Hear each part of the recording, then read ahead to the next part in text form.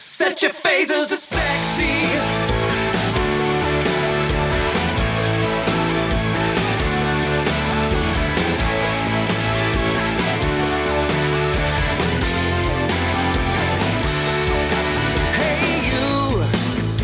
Comic books, like the way you look, like the way you always mess with your hair. Playing PS3, it's just you and me in my dreams, and I want to go to there. I like you, I like the way you're ignoring me. Welcome, ladies and gentlemen, to another episode of True North Nerds. Woo, woo, woo. This week, we will be discussing the latest episodes of What If, and we'll delve into the world of Star Wars, sort of, with Star Wars Visions. It's kind of a Star Wars What If. Yeah, kind of. We'll what talk if Star Wars was anime? Yeah, a whole whack of it. What if Star Wars was Astro Boy? So that was we've got 7 or 8 or 6. We've got. Would you shut up? No. We've got Jen. Hi. And unfortunately, Ryan. I was told to shut up, so I'm not talking anymore. I can sit in my corner and pout. And as mentioned in previous episode, Kevin is off on vacation to Disneyland. Is that the one he's going to? Yeah, he's in Cali. He's down in SoCal. He will be coming back and, just shoving it at us that he got to go on Star Wars again. And Adventures Academy and... made friends with Mickey Mouse. Apparently, he's going to a meet and greet to meet Agatha. Yeah, cool. Because that's one they added for the Halloween sort of period. Yeah, which makes sense. Yep. So we usually start this off with the news, but one little bit of news I got to know, Ryan, you recently watched Aliens for the first time. Yes, did you like it? Yes, I did. I was so surprised you hadn't seen it before. It's just one of those movies that growing up, a lot of the ones that are, scarier, like thriller-ish or something like that, weren't really on my radar. And, I didn't have an older brother or older sister to expose me to that stuff. And then, a lot of my friends in high school and all that weren't a lot of them into like sci-fi movies and stuff like that. So, but it's funny because I did see some of the later ones. Like I know what's the one I always say what's her name in it? The shoplifter. Winona Ryder. That's the one. Which one? That's Resurrection, right? Aliens Resurrection. Is that what that one is? Yes, it is. Yeah. So I've seen that one. I actually owned that on VHS. I bought it used at one point.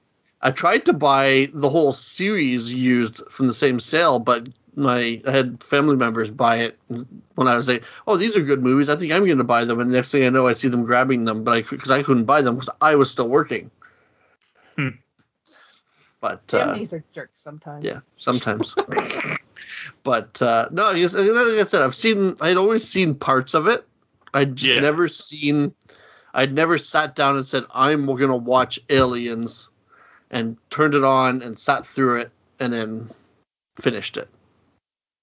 It was usually like it's on TV, so you catch parts of it here and there, or you catch clips of it, or like stuff like that. And, once you watch it once, you don't have to see it again, so exactly. It's not so bad. Poor Brent. I love that movie.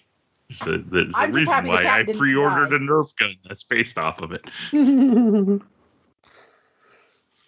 Anytime we watch a movie like that, Brent gets me to watch a movie like that, and there's an animal in it, I'm like, if that animal dies, I'm going to hate this movie forever. Yeah, but that's like Alien. That's the first one. That's not the second one. The second one had the kid, right? Yeah. Second one has the kid, yes. Yeah, because it starts off with the cat. Thing. The cat is in the second one, just at the beginning. Yeah. Yeah, see, so the cat survived. As we assume it does, yes.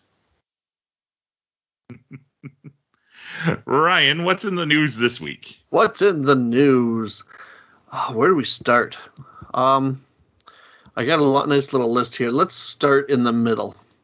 Jen, you like Pokemon? I do. Do you like Oreo cookies? I do. Well, did you know that Oreo cookies and Pokemon have teamed up to make special edition cookies? They're hard to find. Well, they are hard to find. So what it is, for people that aren't aware, is Oreo has made Pokemon, cookies. They've carved the likenesses of Pokemon into the cookie, and people are selling these things online. Apparently, there is a rare obviously the rare one to find is a Mew, and from recent eBay listings of solds, it has been selling for upwards of $400 US. Yeah.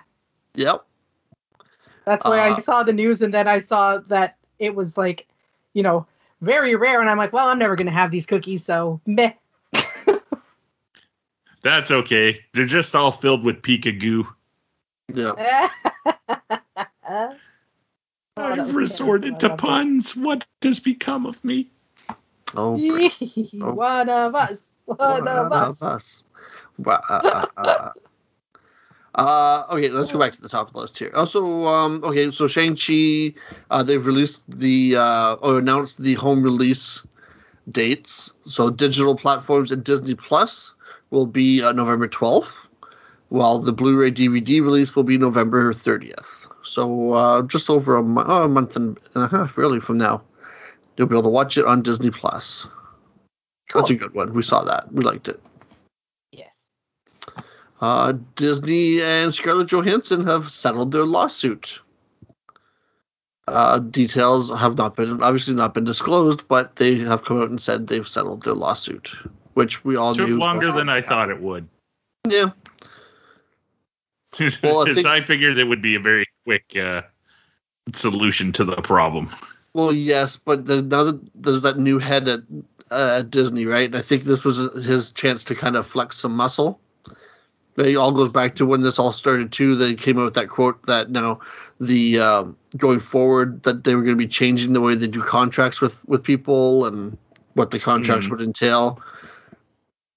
Kind of getting away from having the back end money and stuff like that. Yeah, and we saw Disney flex its.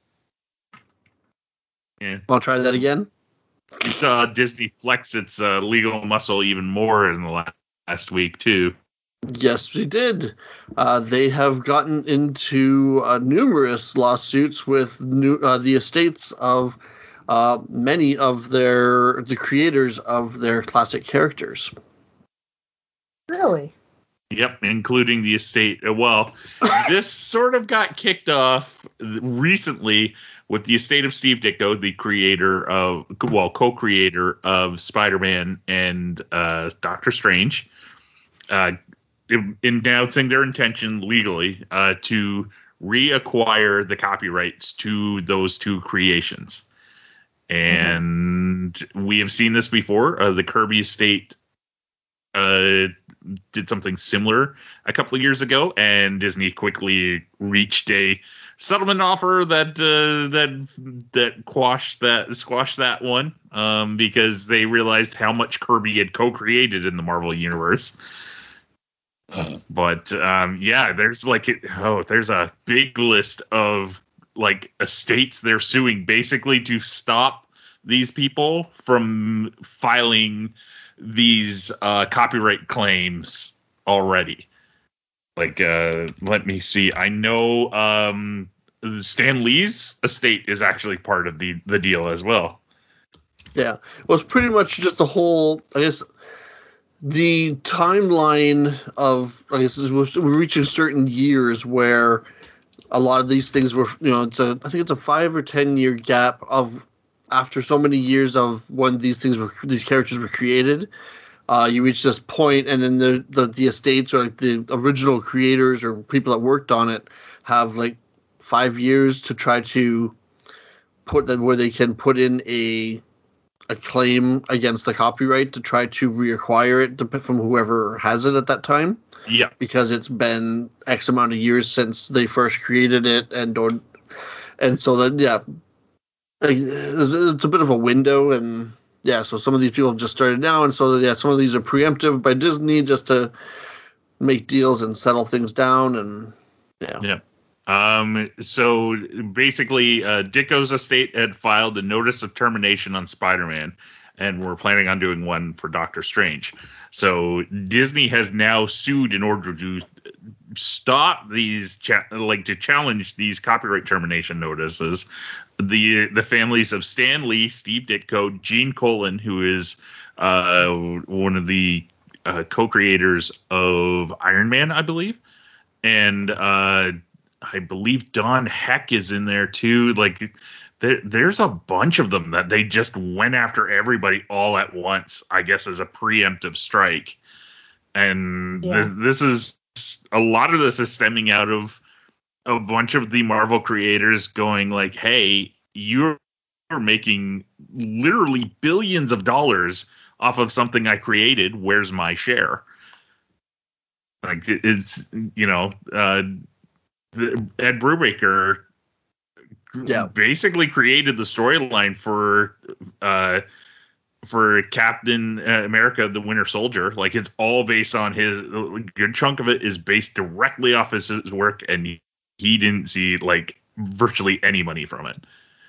Marvel and Disney from time to time have done ones where they knew PR was going to be an issue, like the creator of Rocket Raccoon. He was in a really bad car accident, like I think over a decade ago, where he needs constant medical care, and his brother has been helping out with that, but has needed to do like GoFundMe's and stuff like that. And Disney and Marvel helped out, and when Guardians became such a thing, because the articles about, well, where are the guys who created this, and like Bill Mantlo was one of them, and it's like, he's not doing so good. And they've stepped up and financially helped in some ways, but at the same time, it's like, how much money have they raked in from movies and from merchandise of Rocket Raccoon and stuff like that like, a steady basically paycheck out of that would be a great help to a guy in a family like his. So especially like that window of the first real batches of Marvel characters we're going to start seeing it with DC characters in the next little while too, is really starting to open. Yeah, because we already have seen it over the years with DC, on the DC side with Superman. Yeah, and like in a slightly different medium, this week, the guy who wrote the screenplay for Friday the 13th, like the first film, gained the copyright back to that. Yeah. So like he had won it in court, and Sean Cunningham, who was the producer of that film and the subsequent like Friday the 13th series after the first one, challenged it and lost in appeals. So it's going to this writer guy. Now, it only qualifies like basically everything from the first film. It doesn't, like, Hockey Mask Jason is not part of what he got in the legal battle. It's just the characters and ideas from the first movie. But it's really hard to put out a DVD set of this, or a Blu-ray set, or sell the streaming rights to a series that doesn't include the first one. Yeah. So it's going to be interesting to watch these battles in the next little while. Next. So we got some Doctor Who news. Russell T Davies will be returning as the showrunner to Doctor Who. Yeah. After the next season, when we so we got one more season with the current showrunner and the current Doctor, and then they were leaving, which we remember talking about a few episodes back. And so now, Russell T Davies has announced he's going to return. So that'll be interesting because he was he the second showrunner of the new run or the first showrunner of the new run? I think it was the first one, wasn't he? I think so too. Yeah. So yeah, we kind of fell off the Doctor Who bandwagon, so we really got to get back on. Yeah, it's been a bit, especially since you have all the episodes to watch. Yeah. So. Yeah, we don't have the most recent season, which is what, 12? I think it's 12. I think it might be more than that, but at this point, I don't know. But yeah. Oh yeah, so out there. Yeah. So he did. He was the showrunner from 2005 to 2010, according to Wikipedia. Okay. Which means he did Eccleston's season, and then he did a bunch of Tennant's, and he's also behind Torchwood as well, and the Sarah Jane Adventures. Yep. So, yeah, we shall see how it goes. Okay, so we have just a little sneaking little toy news here. Hasbro, they were showing off this week a new action figure, a George Lucas Stormtrooper action figure. Mm-hmm. Another one. A new one. This one's new because it's got a different head on it.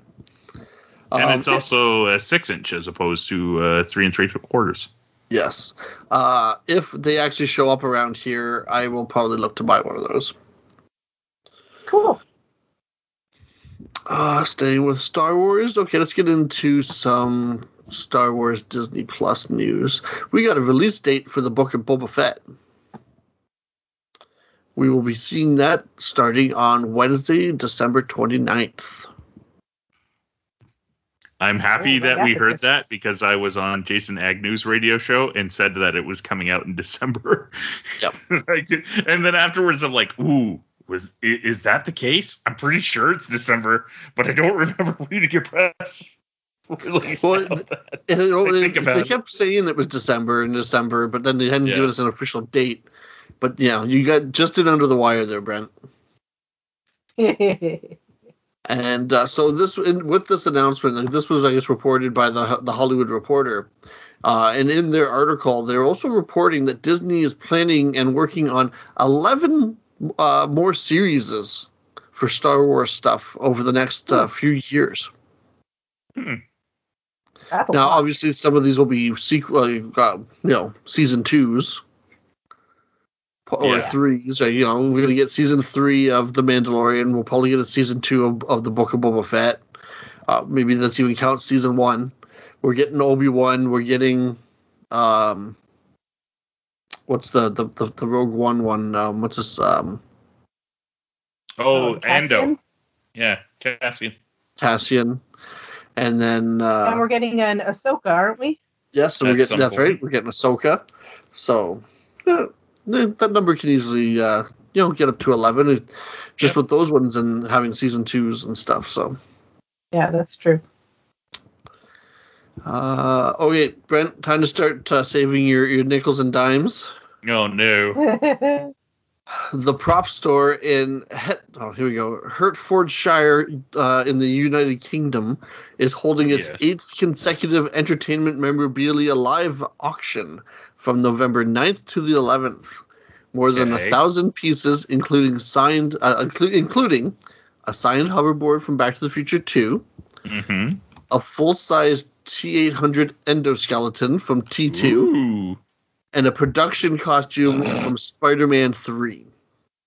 Oh, okay. That's the one that I saw pop up the other day in my feed. I didn't see it. There's a bunch of other stuff, too, from all the kinds of other sci-fi shows and things, but those were some of the first ones that popped up in the articles I was reading. Yeah. I love going through their website because on the auctions, they just have, like, stuff there that they sell on the regular. there's even something sort of for you or Snowhawk. One of the two. The a proton pack from the Lady Ghostbusters. There's a proton pack from the Lady Ghostbusters. There is a Batman Forever bat suit, the Sonar bat suit to be specific. Oh, cool. There's that's kind of cool and way out of our price range. Star Wars Return of the Jedi light up X-Wing filming miniature. Ooh, yeah, that would be awesome. And hey, are you lonely and want somebody famous to talk to? The one of the screen matched Wilsons from Castaway, the volleyball. Oh, jeez. You can buy one of those. There's a gladiator helmet. It's always cool to flip through. I would get the gladiator helmet. That's cool. Yeah, it's. I always like that. It always surprises me the amount of stuff that you see pop up in these auctions, but at the same time it makes sense because if you kept every single prop from every single movie, the amount of warehouses you would need is just phenomenal. What I find funny too, they try to just keep the historically accurate ones, good ones. I find it funny too, like when you hear these stories afterwards of these films and stuff, when you have like an actor that's like kind of that wants to take a prop or something from the set, and then they're told no, you can't, or well, here if you give us, sure you can, but it'll cost you $500 or something like that. And then next thing you know, you see these other TV shows where they're like, oh, well, here's this thing just rotting away in a warehouse somewhere, or here's this, or it's just being put up for auction. It's like, yeah, if somebody wanted except for the armor from Starship Troopers, which has been used on so many sci-fi shows over the years. I just watched that movie again. They have to put a price on those things, otherwise the place would get stripped bare by everybody. So they have to have some kind of control over it, right? Yeah. No, I get it, but I mean, like when you have someone like Ryan Reynolds, who's the star of your movie, and wants to take home a Deadpool costume, and you won't let him, so he just doesn't take it off and takes it home. I wonder how much of that is just like, we need an anecdote for when you're doing the interview round, so here's a funny story you can tell, and how much of that is actually real. Yeah.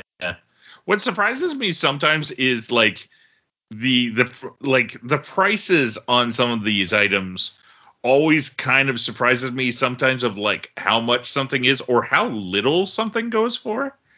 Like there's let's see, for instance, there is a production storyboard from Return of the Jedi that's for sale on their website right now. Like you can outright buy it.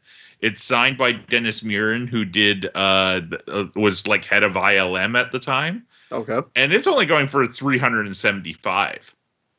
Like this is a one of a kind storyboard that you can't, from like one of the biggest films ever made, and it's only $375.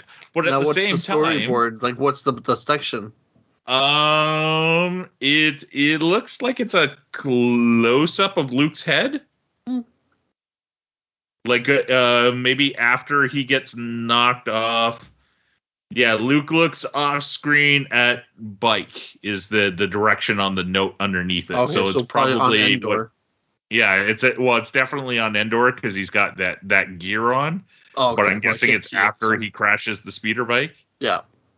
But at the same time, so you can buy a set of 5 arrows from Troy for just $100 less than that. Like there's nothing like other than the certificate of authenticity. These are just kind of generic prop arrows. Yeah. From as Jen gratefully pointed out, a not particularly good movie. Oh, yeah. Well, it's just like I've seen in the past where they've been selling things like a console from Stargate Atlantis. And it's like, well, what are you, and it's like this big hunk of wood and plastic and fiberglass. And it seems pretty reasonably priced, like pretty cheap. But then it's like, well, how are you going to ship it? And then what are you going to do with it? Like, where are you going to put it? Yeah. And sometimes they're reasonably priced where you like just try and figure out what you would want to do with it. Yeah. Like, okay, it's only $100.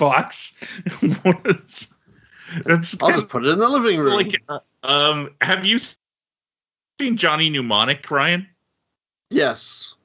Okay, so you know the dolphin in it? Yes. The one that helps them do the signal? Yep. Okay, I found this out after the fact. They put that up for sale, and it was, like, really affordable. Like, you could have bought this fake dolphin with all this cyberpunk stuff but wasn't it falling apart, though? Yeah, but you could have had it restored. That costs money. Yeah, but even still, it was only like $86. I think it went like super cheap, and then you would have had that like hanging up over your front door. There you go. Ooh, here's something for Snowhawk cosplay: is a set of katanas, Storm Shadows swords in particular, from G.I. Joe Retaliation. Ooh. Yeah, they're going for a tidy sum of, with conversion, $2,295.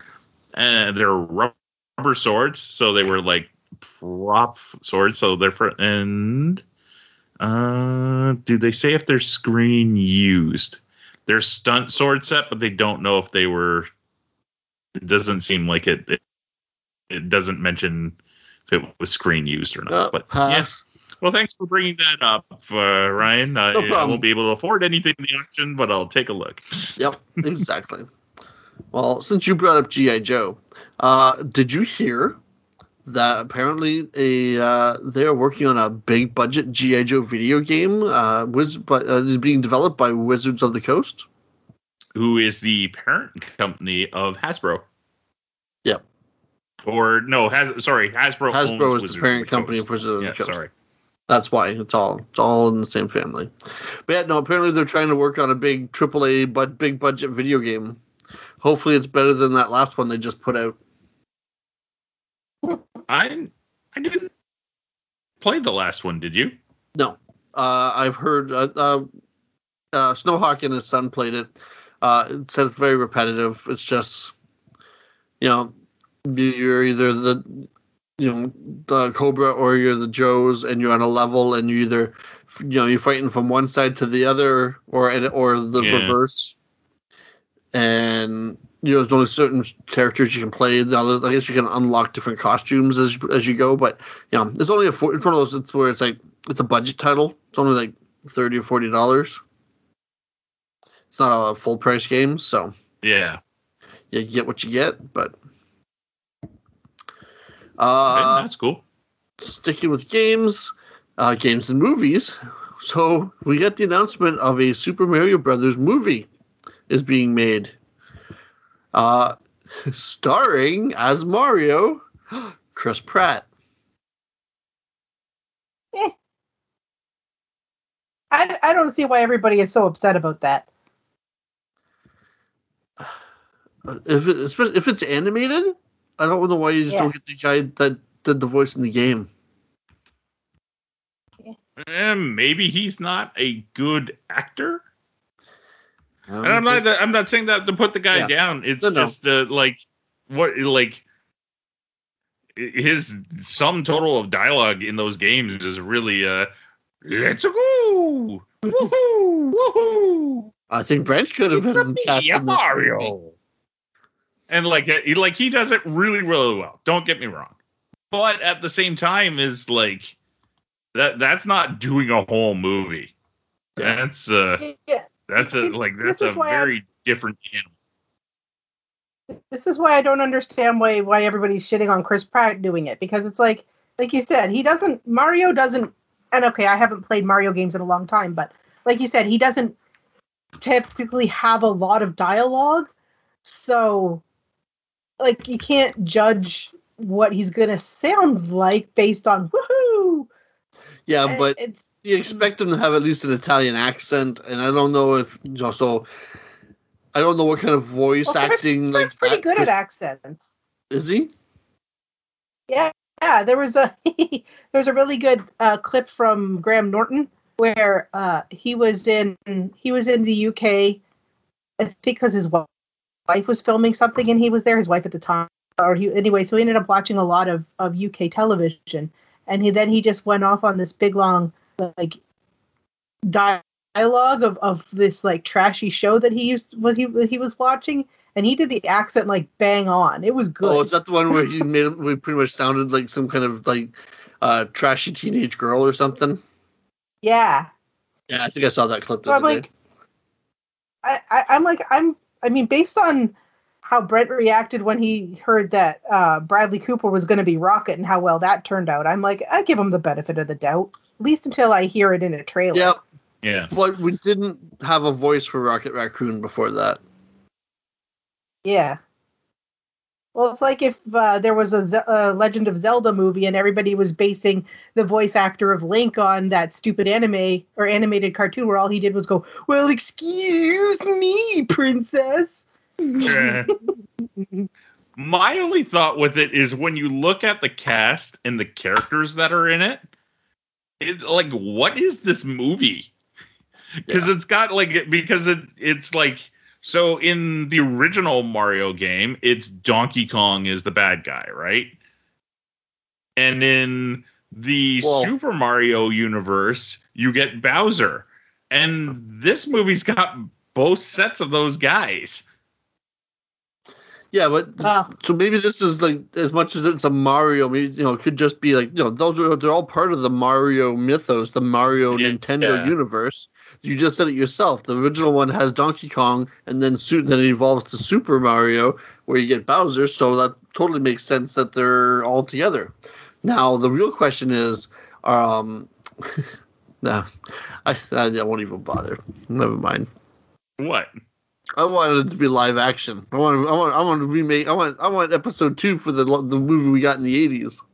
It can't possibly. Unfortunately, Bob Hoskins is no longer alive, and neither is Captain Lou Albano. So your two awesome live-action Marios are no longer with us. And the other thing about judging this at cast announcement without even seeing a trailer or anything is like, the movie can't possibly be worse than that live-action one. Even though Bob Hoskins was great as Mario in it. That movie's horrible. It is horrible. There is no way that they could make a worse Mario movie than that. Yeah. At least this one will have something. That movie is... this animated one will probably be, have connections to the actual video game, unlike the live action movie.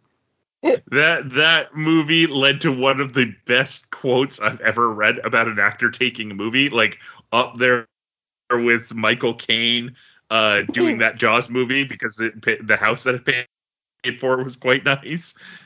The Dennis Hopper explained it, because he's the guy who plays Koopa in that crappy movie. Yep. And he had a young son at the time, and the son was into video games and saw the movie. He's like, "Papa, why did you do this movie?" And he's like, "Well, so I could have money to buy you shoes." And his son apparently replied back, "Papa, I don't need shoes that bad." Oh.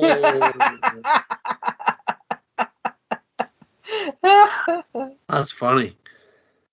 Yeah. It's one of my favorite interview quotes from anybody about doing a movie. Are we going to have to do Are we going to have to do a live viewing of that movie at some point? Which movie? Podcast? The Mario movie? Or is that too torturous? Oh, no, I'd sit through that one again. I rented it a bunch of times as a kid, so I'd sit through it again. Yeah, it's one of those... it's so not bad. like... It's so bad and like so just weird and trippy. Yeah. Like, well, they are. It's mushrooms. barely a Mario movie, so you like it. That doesn't hurt. Okay, a couple more things here. Did you guys see the first footage from Sandman? Yes, I did. And me having no connection and knowing nothing about it doesn't matter. What did you think of it? It looks so good. That is the best way to explain it, is that whole teaser is from like the first issue, and it's really, really close. I'm curious to see how they pull it off and what happens in it, and how they replace the DC cameos that are in the first couple of issues. Because so Sandman was a book that started before Vertigo existed, and it kind of is what necessitated Vertigo afterwards. So it, much like Alan Moore's Swamp Thing, had, like, when it starts, is firmly in the DC universe. Like, it uses it adultifies, for lack of a better term, a bad guy of the Justice League in the first storyline, and like Martian Manhunter and Mr. Miracle make appearances in the book. Yeah, but not overly necessary to the overall plot. Like, you could, I think you could get away with not having them in there. I'm just kind of curious what the workaround is. It is a smaller plot point, but it's something they still have to go around. And what DC references do they leave in? Like the classic Sandman, the guy with the gas mask and the gas gun. Do we see, because they then attribute Morpheus's capture to inspiring him to be a superhero. So, like, do we see glimpses of that? And we haven't gotten casting for all the Endless yet, and that will be, I guess, season 2, obviously. But I'm really curious who they get to play Destruction. It should be Batista. Yes, Batista would be awesome in that role. Like, just from the quick preview, where you don't really have a whole lot of Dream other than a couple of quick shots of him, I think that they got the look really well. Like, I mean, Brent was saying he's not as pale as he should be, but, you know, it's also live action. You know, you can only make a human so pale without him looking not realistic. But they got the hair, they got the, like, sunken features, they got the gauntness, and I'm really looking forward to this. I think that they so far have done a very good job.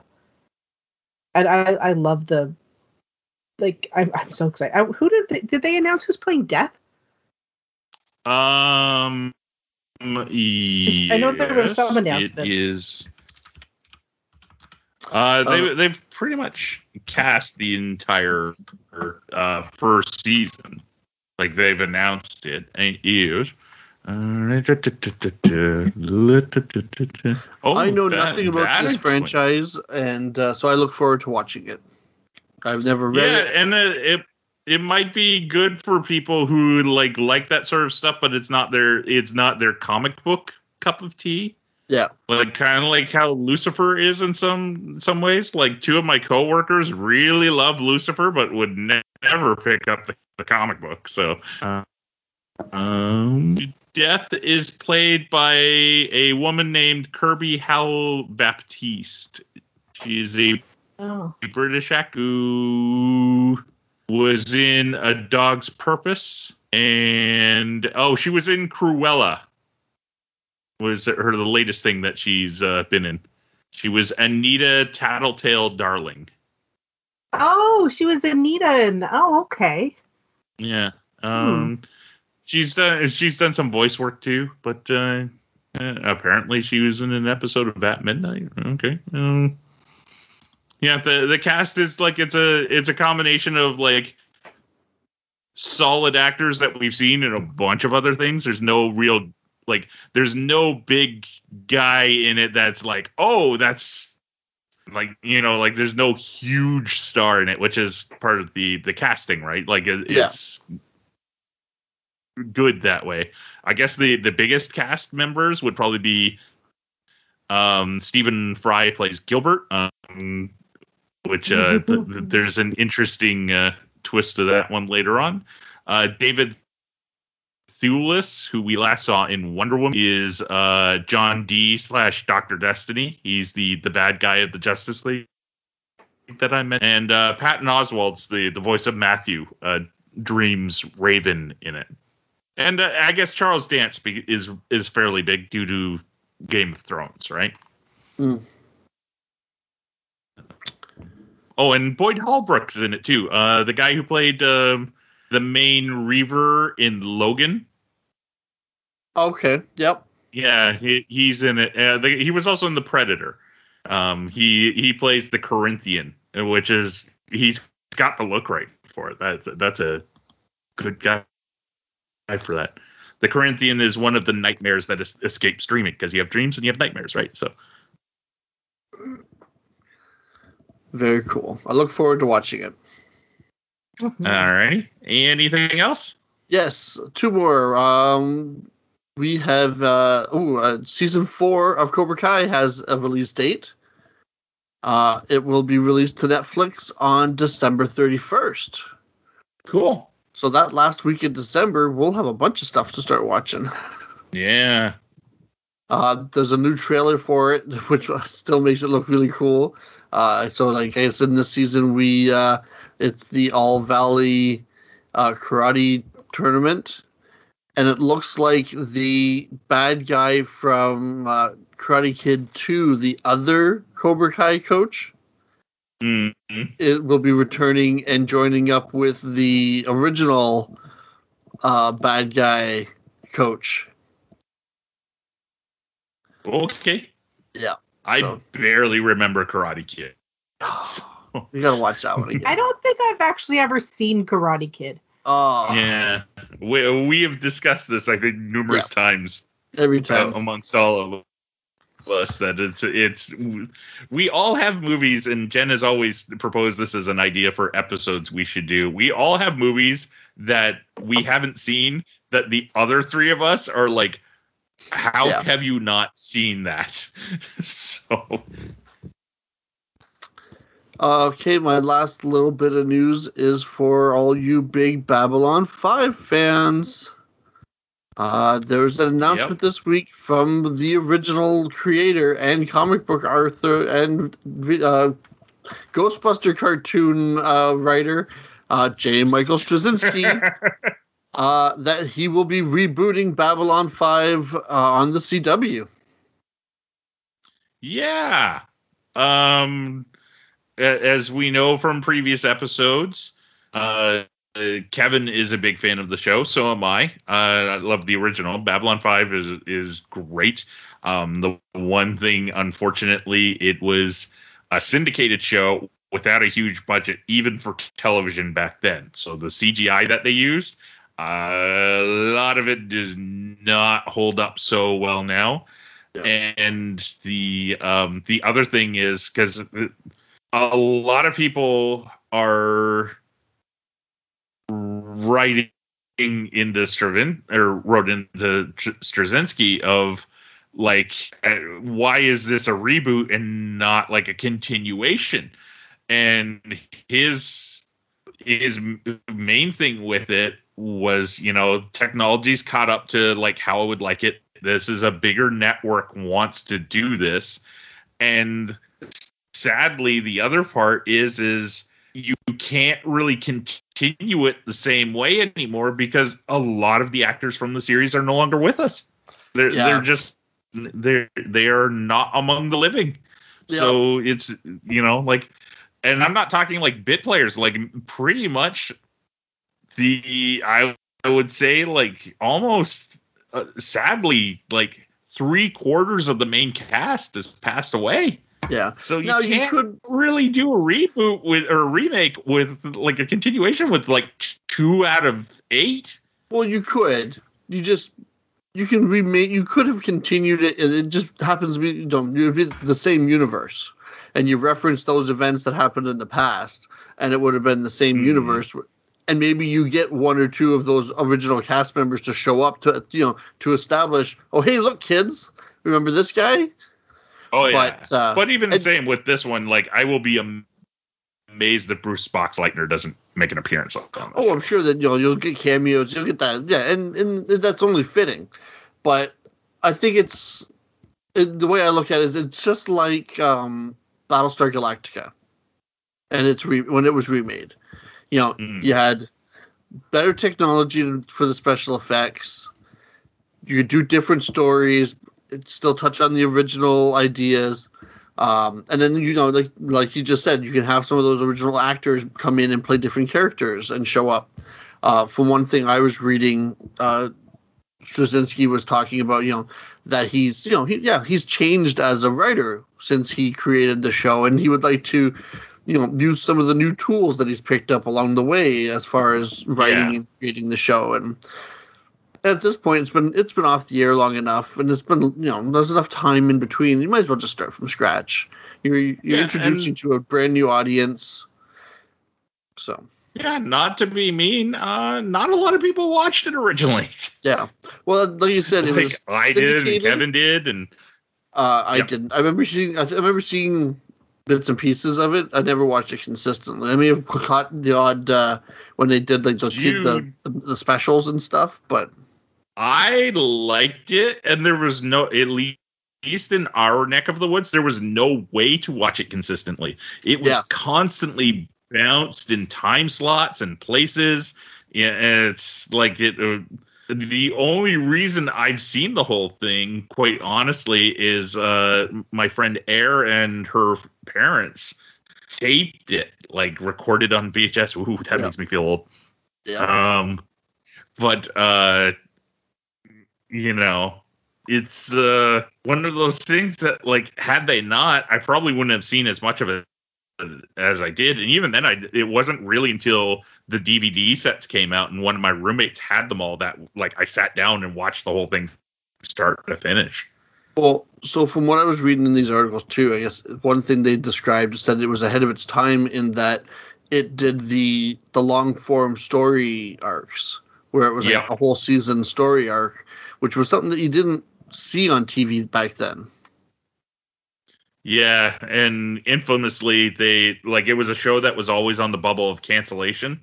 Yeah. So the last season, J. Michael Straczynski got to do what he set out to do, and then he's like, we're gonna get canceled anyway, so this is going to be it, and it's part of my plan anyways. It all works. They got that story done, and then they get done and like, hey, we're renewing you for another season. That's why the last season is like, it's kind of wonky. He made it work in the end, but it's like it's a lot of it didn't need to be there. And yep. That's it for me, folks. Da-da-da-da-da-da. Good night, everybody. All right, so let's go on to our reviews. Let's do Star Wars Visions first, because it will probably take the most amount of time, or maybe not. This series is a collection of short stories as put together by various anime studios in Japan, complete with, if you want, there is Japanese audio to all of these episodes. Jen and I watched the dubbed versions. I'm assuming you did too, Ryan. Oh, yeah. But at the same time, the dubbed versions were subtly filled with celebrity voice actors, and we'll get that as we go. Let's start with Jen, because I think out of the three of us, Jen is probably the biggest anime fan on a whole. I liked most of them. Some of them were not my cup of tea, but like you said, everyone had different animation styles, and some animation styles I don't particularly enjoy. Some of the stories I didn't find quite as interesting as others, but there were three that I kind of wanted to see what happened next. Wait, 1, 2, 3. Yeah, there were 3. But I mean, of the 9, I think there was only like 3 that I didn't really like that much. Maybe 3.5. So it if you like anime, and Star Wars. Obviously, you have to like Star Wars, or else you're going to be like, "What the hell is this?" It's a good series to watch. I think my favorite one was probably The Ninth Jedi. That was the one where the Jedi were called to this floating asteroid, and there was the sabersmith on the planet, and his daughter had to bring the sabers to the temple. And it, obviously, spoilers ahead, so look out. It turns out that most of the Jedi who had assembled, who had been called, they were actually Sith who had intercepted the message and killed the Jedi, and then came to stop the sabersmith and the Marquis or whoever he was from assembling Jedi together. What episode was this one? What number? This was episode 5, called The Ninth Jedi. I think I missed that one somehow. Oh, it was one. I liked that one. That was the one where, because it ended with the Marquis and the 2 real Jedi who showed up, and the sabersmith's daughter, who was also Force sensitive, leaving to go off and try to find more Jedi. And I'm like, I want more of these adventures of these 4. So that was the first one that I watched that I was like, ooh, I want to see more of this.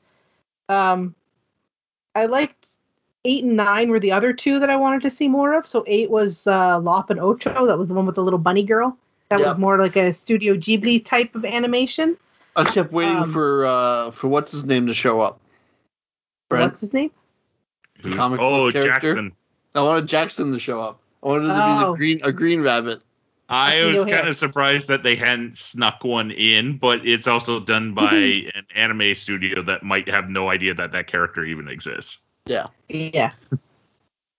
That is also that was another one where Jen's favorite episode also stars CB Liu does one of the voices in it. Oh, does he? Yeah, that's it. Like, if you go through, like, a lot of them I didn't recognize, but if you go through the cast listings for these episodes, it's sort of surprising who does voices where, and he's one of them that they kind of snuck in. Lucy Liu's in one of the episodes. I think in a wise way, like it's a very much a who's who of Asian actors in Hollywood as well. So. Yeah, so I wanted to see more of the Lop and Ocho one. I wanted to see how that story continued. And the last one, which was called Akakiri, I didn't like the animation, but I liked the story. So I kind of wanted to see how that goes. Like, I was like, is the princess going to try to fight for her Jedi? Like, since she got bought back from life, was they going to try to redeem him at the end? Is it going to be another Anakin type of a story? So those were my favorites. But, I mean, the only ones I didn't really like, I didn't like the Tatooine Rhapsody one. I liked that one. That was number 2. I mean, I didn't hate any of them, but it was like same with the twins one. The one that was after that one, I was like, that was okay. Yeah. Yeah. But I think pretty much the rest of them I really liked. Ryan, what did you like of the series? Well, like I just said, I liked the Tatooine Rhapsody one. I don't know. I don't know if it was just the art style or just the fun bits. I liked every time that the lead singer went to say his name, there was all like distortion, and so he never said his name. I didn't notice that until you mentioned it. And that we get kind of like the little origin story, like he was a Padawan running away, from like Order 66 and stuff like that when he ran into this hut. Jabba's wayward nephew starting a rock band. Yep. And so I enjoyed that one. I enjoyed the first one. Like just that scratchy style and the whole, very like Lone Samurai type story. That one was pretty. I wouldn't mind seeing more tales from that in that one. And that is the one that's getting the spin-off novel. Oh, is it? Oh, yeah. That's the one that's getting an actual book about it, because Disney is using this as a springboard, I guess. Oh yeah. And well, of course. they're going to be trying to merchandise as much as possible. But yeah, for whatever reason, I guess probably it was the first one that they got back. So it's the easiest one to hand off to an author and go, hey, make this into a book. Yeah. Oh no, maybe The Duel. The Duel's getting a novel. It's what's it called? Oh, it will. It's called Star Wars Visions Ronin. It's a novel that should be out next week after October 12th. Yeah. So what you're saying is that if I want sequels to the ones that I really liked, I need to write them myself. Need to brush off my old fan fiction. Yeah. Well, that, or you just need to keep watching those episodes over and over and over again to bump their numbers. Because that's what it'll come down to. The ones that get watched the most will get more follow up, right? I thought the Astro Boy one was kind of cute. Oh yeah, that one was adorable. I think with that one was my only thing with that one was that he's a droid, and I thought the Force was only in living things. That's what I was just saying. That was my only problem with it too. But I decided, not to look too closely at it. Exactly. Well, it's not like any adorable. of this is canon, right? No, exactly. So. That's the thing. The Elder, that was an interesting one.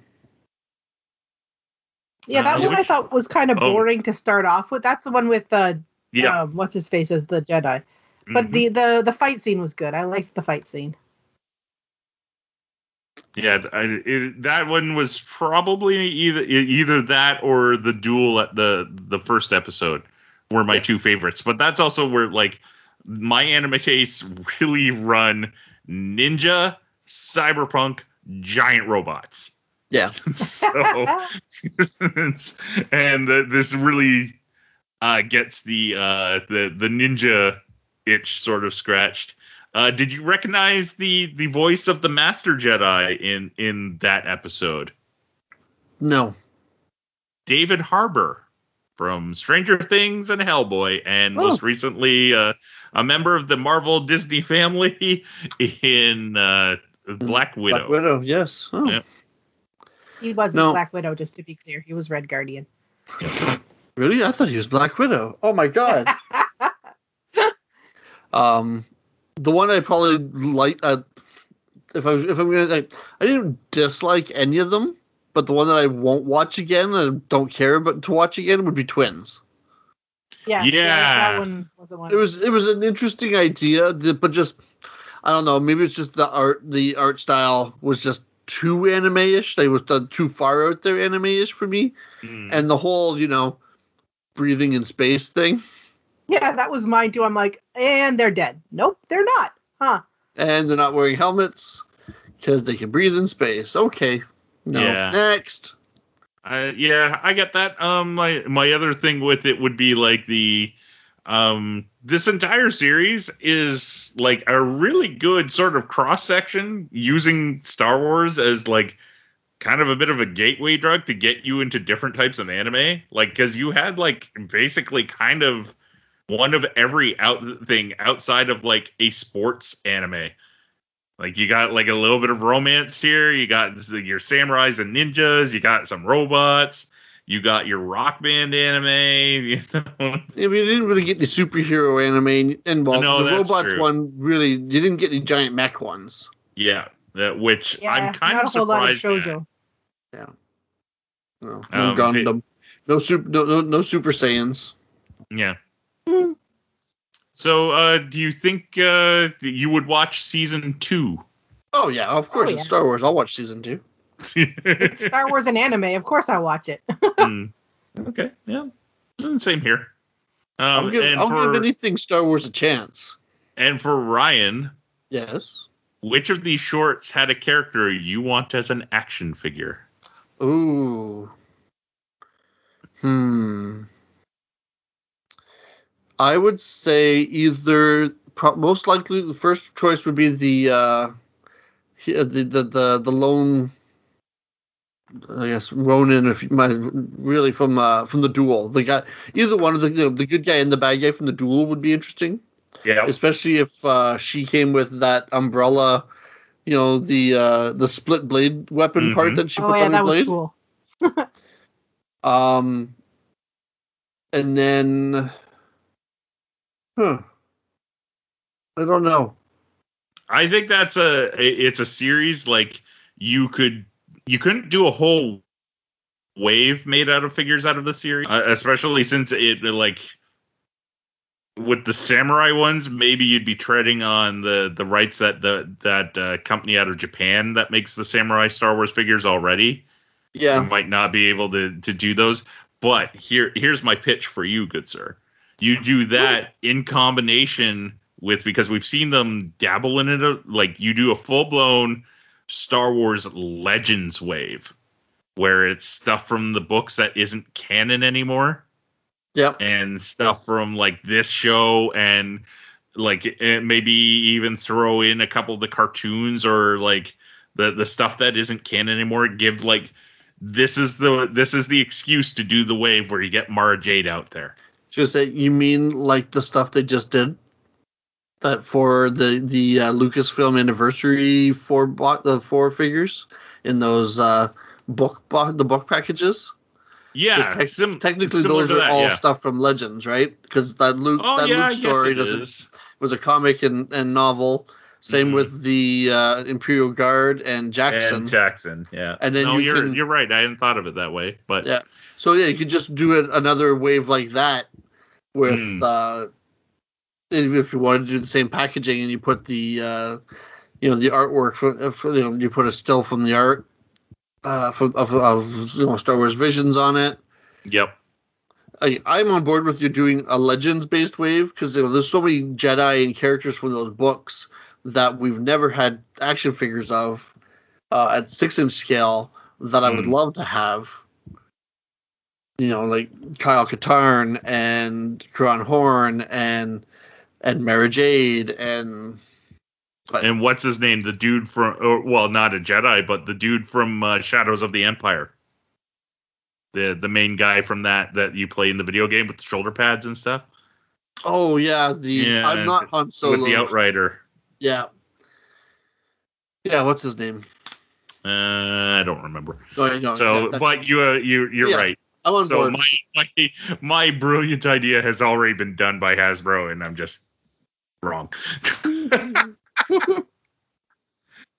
Okay, so let's move into our last topic of the episode. What if we got this is I think the tying of the entire series together, or the start of it, because we've got one more episode after this one. Was it one or two? I don't know. One or two, yeah. But the Watcher has been spotted by Ultron in Vision's body. Yep. It's the whole premise of the episode is, what if Ultron won? And he goes to very big places with how he wins. Okay, so I need to interrupt here and put my comic book nerd glasses on and push them up to my nose and say, well, excuse me, my biggest problem with this episode is that they've established in Marvel continuity, at least in the comics, that the Infinity Stones of one universe will not work in another universe. So Ultron should not be able to cross over to other universes and use his Infinity Stone powers. Now, that is not necessarily true in the MCU. They do hint at it in Loki. I will give you that. Yeah. But it doesn't necessarily mean it's true all the way through. Well, I guess more in Loki, it's just wherever the TVA is, just none of that shit works. Yeah. Because that could just be the quantum realm, where just it's some pocket, right, where that shit doesn't work. But in the comics, though, one of the ones, I don't know if it was Infinite, when they were trying to, when the universes were colliding and stuff like that, I think they tried to use the Infinity Gauntlet to snap away the other worlds and stuff, and then I think they realized, oh wait, it doesn't work because we're on the other planet or something like that. Like we're in the other galaxy, or there was a comic somewhere that I read it. I don't know. So this is like, I think this will be the Watcher bringing together the multiverse version of the Avengers. Yep. So how did everybody feel about this episode? Ryan, what did you think, like, on a whole? Oh, I liked it. I thought it was great. The Watcher realizing, oh, wait a minute, oh shit, you can hear me and see me. Oh crap, this is not good. This isn't supposed to happen. Oh my god, what am I gonna do? And he's kind of like freaking out a bit. That was funny. I thought it was interesting that they put him in kind of like an alternate dimension, like a pocket dimension, I guess. A world between worlds, yeah. So because they've never really done that with the Watcher. He's always been on the moon and he can just see shit. Yeah. Well, but then I guess in the comics, it's always been like that Watcher just kind of watches that universe and the comic book world, not a multi-dimensional one, right? Or like a multiversal one like this one has been. It lists 9 episodes, but we also know that there is a second season greenlit. So yeah. And what episode was this? 7? This was this is episode 8. Yeah, okay, that's episode 8. And maybe there is just one more. Might lead on to a cliffhanger. Dun, dun, dun. Jen, probably. What did you think? Well, I know what one of your main issues with this story was, but what did you think? I honestly, I really liked that episode.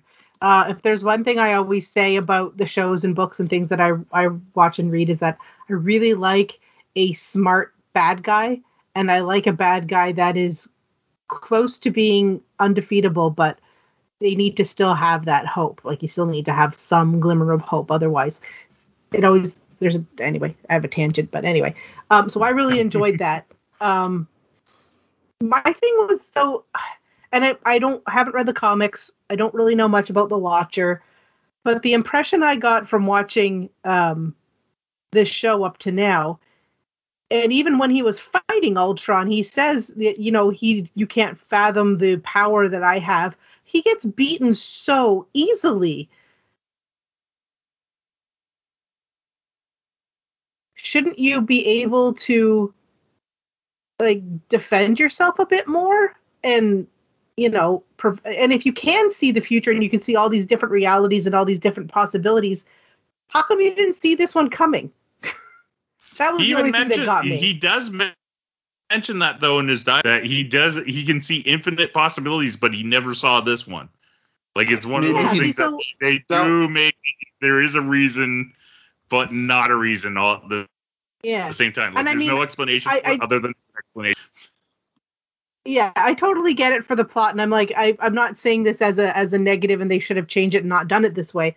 I'm just thinking that they either should have, in my mind, and I mean, I don't know if this is also I've been influenced from external forces like you guys.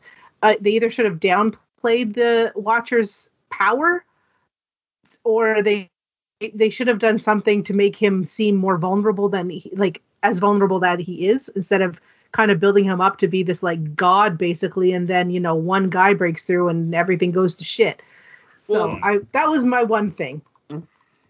Now, see, my impression of, and the way I look at the Watcher, I don't necessarily see him as being all powerful. I see him, he's all seeing. You said he sees everything, but I don't really know the character of really having, seeing him shooting stuff and they have, laser blasts and stuff in this. I think it's the first time I've actually seen him doing that type of thing. Usually he's, the only way he's even in action, the way he acts is, he does get involved and maybe he'll tell somebody, you should do this, or maybe you need to look at that, instead of, just pointing something out to them, right? Because he's supposed to just watch and not interfere. And for the whole, maybe how he didn't see it coming, is maybe that's the blind spot in his people's power set, is that if it involves them, they can't see it coming. Yeah, maybe. I don't know. Like I said, that was just, to me, it was a little bit of not a disappointment, but it was a little bit of a surprise. A little bit of plot hole. Yeah. But I'm really, really excited that, one, evil Doctor Strange is coming back, and two, I want to know how the Watcher and evil Doctor Strange start to get the Avengers together from the different multiverses, and which ones they pick to go after this crazy Ultron. So, yeah, I loved it when Thanos showed up with his gauntlet, and Ultron is just like, slices him in half. Yeah. I laughed. Yeah, I really liked the episode. I'm curious to see where this goes. The other thing that I like, although like at the same time, is like evil Doctor Strange is slowly becoming on the internet the new Mephisto of he's the Doctor Strange that we see in the Spider-Man trailer. And I'm like, I don't know about that. Yeah, you're grasping, kids. You're grasping. Well, part of me would think it would be really cool that they tie this animated show back into the live action movies and TV. The other part of me doesn't think they'll ever do that. Like but we do have precedent now with Star Wars, right? With Ahsoka, and we're probably going to get live action characters from Rebels. Yeah. If it ties it's not like out of a realm of possibility, but no, it's not. If it's gonna do it, my guess would be in Doctor Strange and the Multiverse of Madness. Because I'm sure we'll be seeing him hopping through the multiverse, and if he happens to run into a Captain Carter or a zombie fighting Spider-Man. It's a possibility. I wonder which version. Or we might which version of Black Widow they're gonna pick. Because she was in a couple episodes. Yeah, we'll see how hurt their feelings are with that's true. Now that lawsuit's settled. But yeah. So, check it out. We will come back to this and see how the whole season wraps up in the future episode. But it is time for us to wrap up this episode, and we do that every episode with Geek Picks. Ryan, what is your Geek Pick for this episode? I binged over the last week or so the final season of Brooklyn Nine-Nine. Ooh. It is now on Netflix. It's only 10 episodes long, and it's over before you even know it. That's the sad part. I thought it was a good season. The last season? Yeah. Yeah. Oh. But if you haven't watched Brooklyn Nine-Nine, it's on Netflix. Sit down and watch it all. Yes, it is so good. And if you're not a fan of Andy Samberg and anything else he's ever done, watch it anyway. Because I was kind of hesitant to watch it because I wasn't a fan of his. But it's great. Yeah.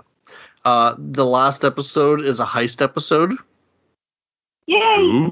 Ooh. So wait, does Judy come back? No, wait, don't tell me.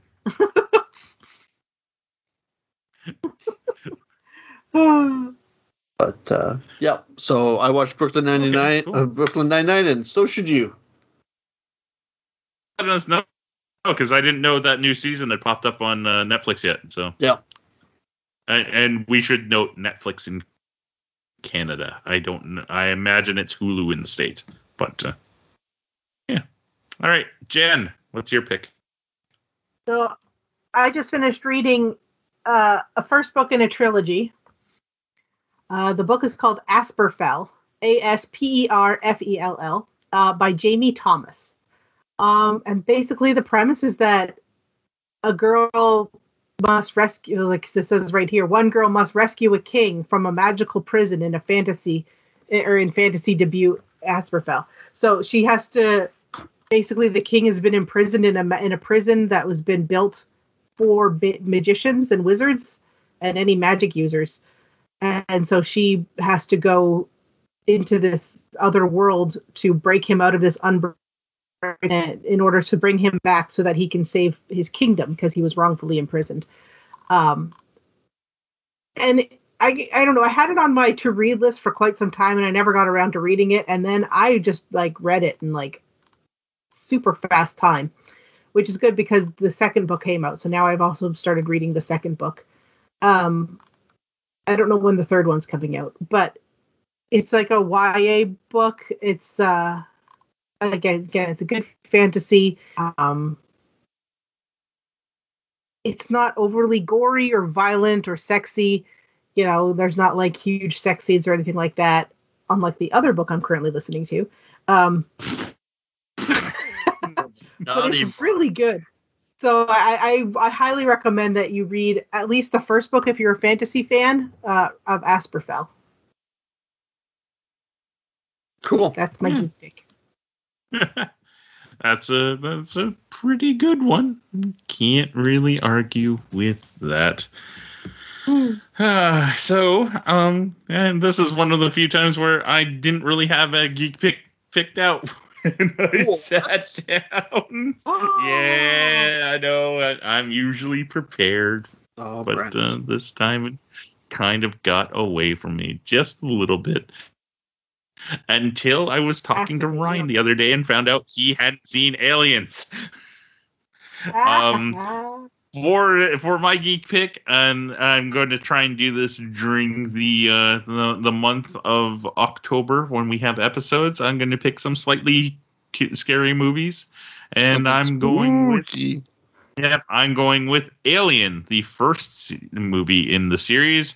Kind of checks off a bunch of boxes. It's sci-fi, it's definitely horror, and it's really good and done really, really well on a budget that dwarfs most modern movies. And this movie just outperforms all of them. It's the plot, but it's amazing how well it holds up to me after seeing it. Like, I've seen this movie so many times on TV, DVD, Blu-ray, VHS. I've seen it twice in theaters, but it's still the jump scares, even though I know they're common, still get me every single time. And the design of the creature is like, the word iconic gets thrown out a lot, but if you haven't seen any of these movies, if you see the alien, you know what it is. Like, you know where it's from, you know what it is. It just it transcends what it was in the first place. So yeah, I need to find a good definitive alien action figure to hide in my collection. Yeah, there's a couple. NECA's been. Oh, NECA's got some great stuff. Yeah. Yeah. Jen got me one from. It's one of the video game figures. Mm-hmm. And it's one of the video game figures where the paint job on it just makes it look absolutely fantastic. It really depends on what type of alien you want and which movie you want, because it's out there and for sale.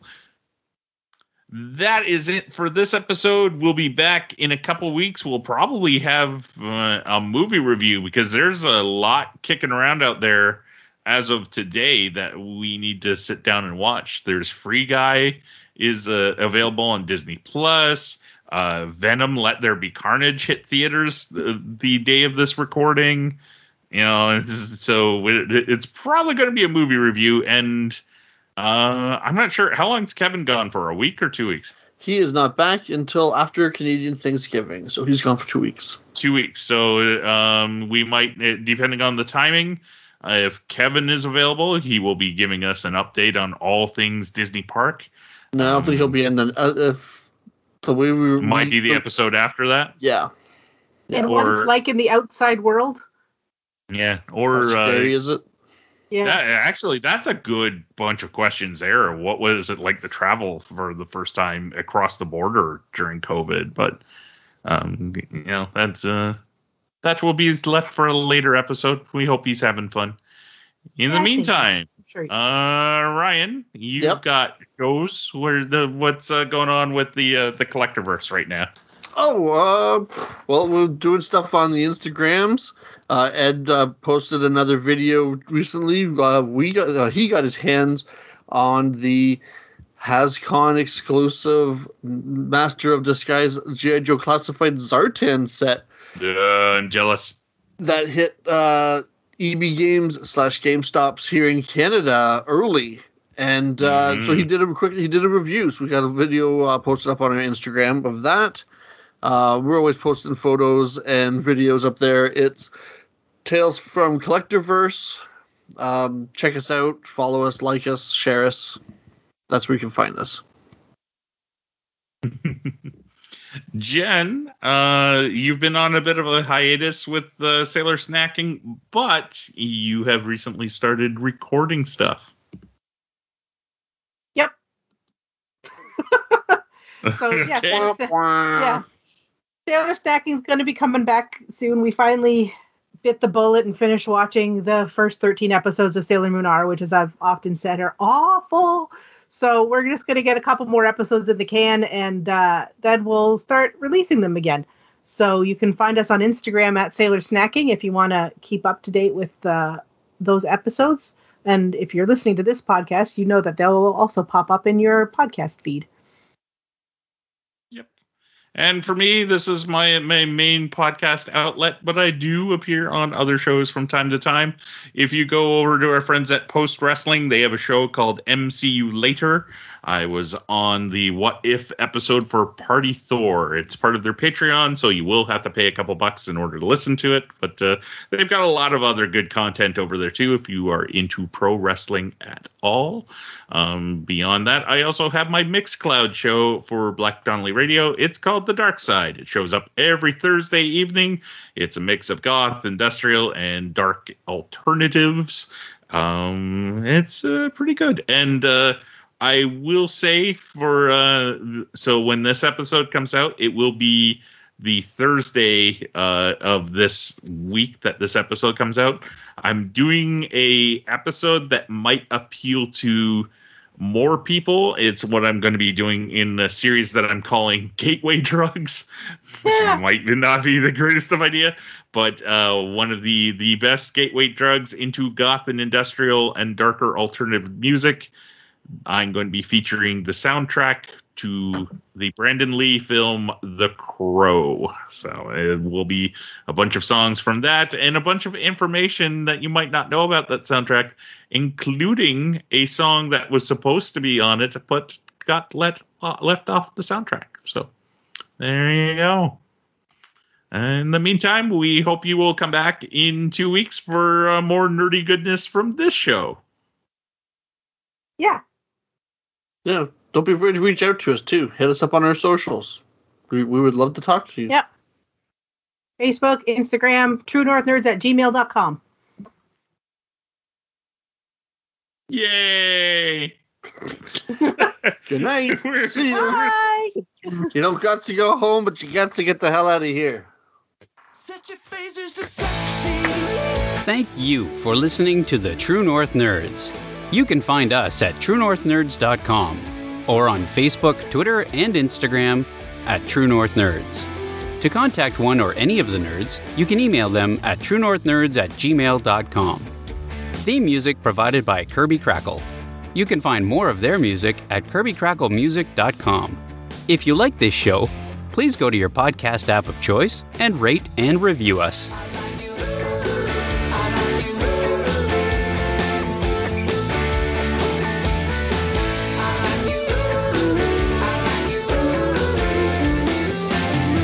So set your phasers to sexy. It's the way you read your books that affects me. And when you whisper goes funky in my ear, you make me feel kind of funny.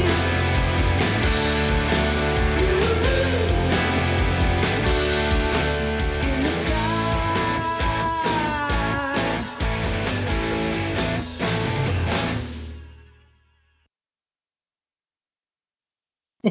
It's called time traveling.